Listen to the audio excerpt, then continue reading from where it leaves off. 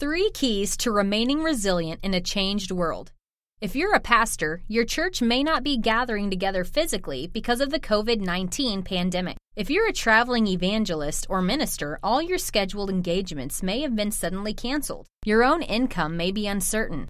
As our world changes in unexpected and perhaps permanent ways, it's challenging for even the most godly leader to maintain the heart position that your success or identity is not dependent on how many people you see in front of you each week.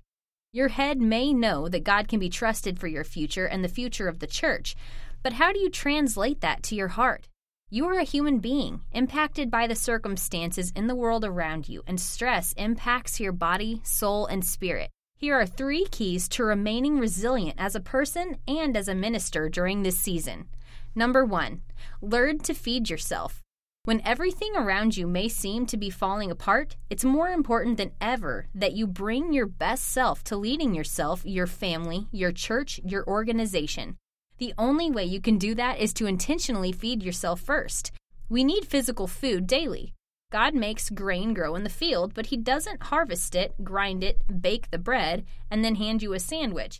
He makes fish grow in the sea, but He doesn't catch it, bake it, and put it on your dinner plate. You and I are responsible for knowing when we're hungry, for choosing appropriate food, and taking it into our being. That's at least as important as the domain of mental, emotional, and spiritual nourishment. What fills you up? What nourishes your inner being? Make sure you do that, daily and weekly. Spend time with God not to prepare a message, but to take in nourishment for your famished soul. Take time to enjoy the beauty of life, such as that found in nature. Reach out and connect with people who lift you up. Care for your body with appropriate rest and food. Your resilience will depend on how well you learn to feed yourself. Number 2, remember your why. At some point, your soul felt the mandate to serve God through serving His people.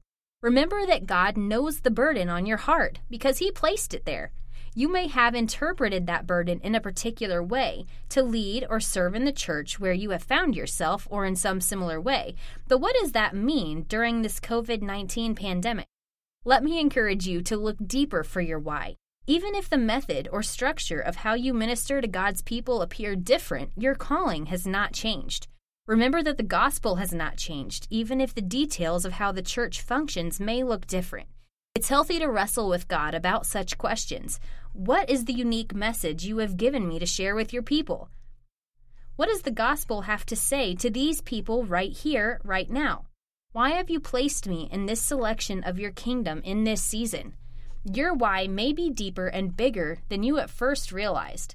God may just have called you to His kingdom for such a time as this. He knows you have what it takes. He has not left you alone. But He trusts you enough to have you where you are right now. Number 3, lead.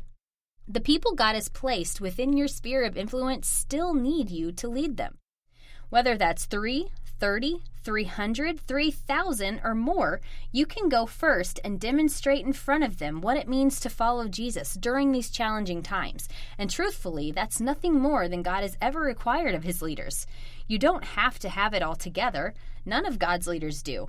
If you had it all together, you would be abnormal.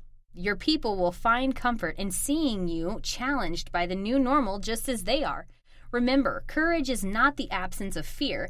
It's taking a step forward, even in the face of fear. God had to tell His people in Scripture to fear not so many times because fear is a normal human response to uncertainty and risk. Acknowledge any fear you may feel, and then do the next right thing, accepting God's gift of supernatural peace.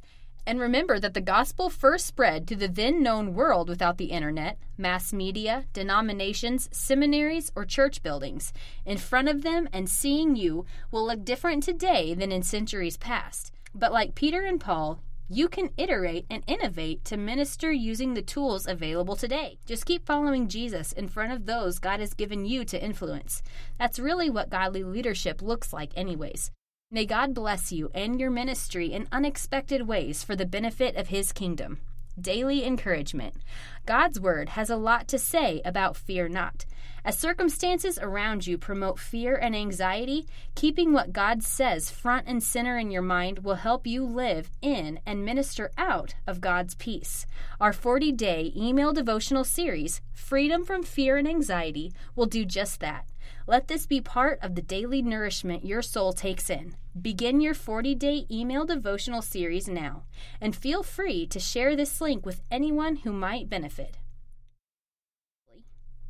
Dr. Carol Tanksley. She's a board-certified physician as well as a doctorate of ministry. She's published several books by Charisma House, has been highlighted several times in Ministry Today, Charisma, and SpiritLed Woman.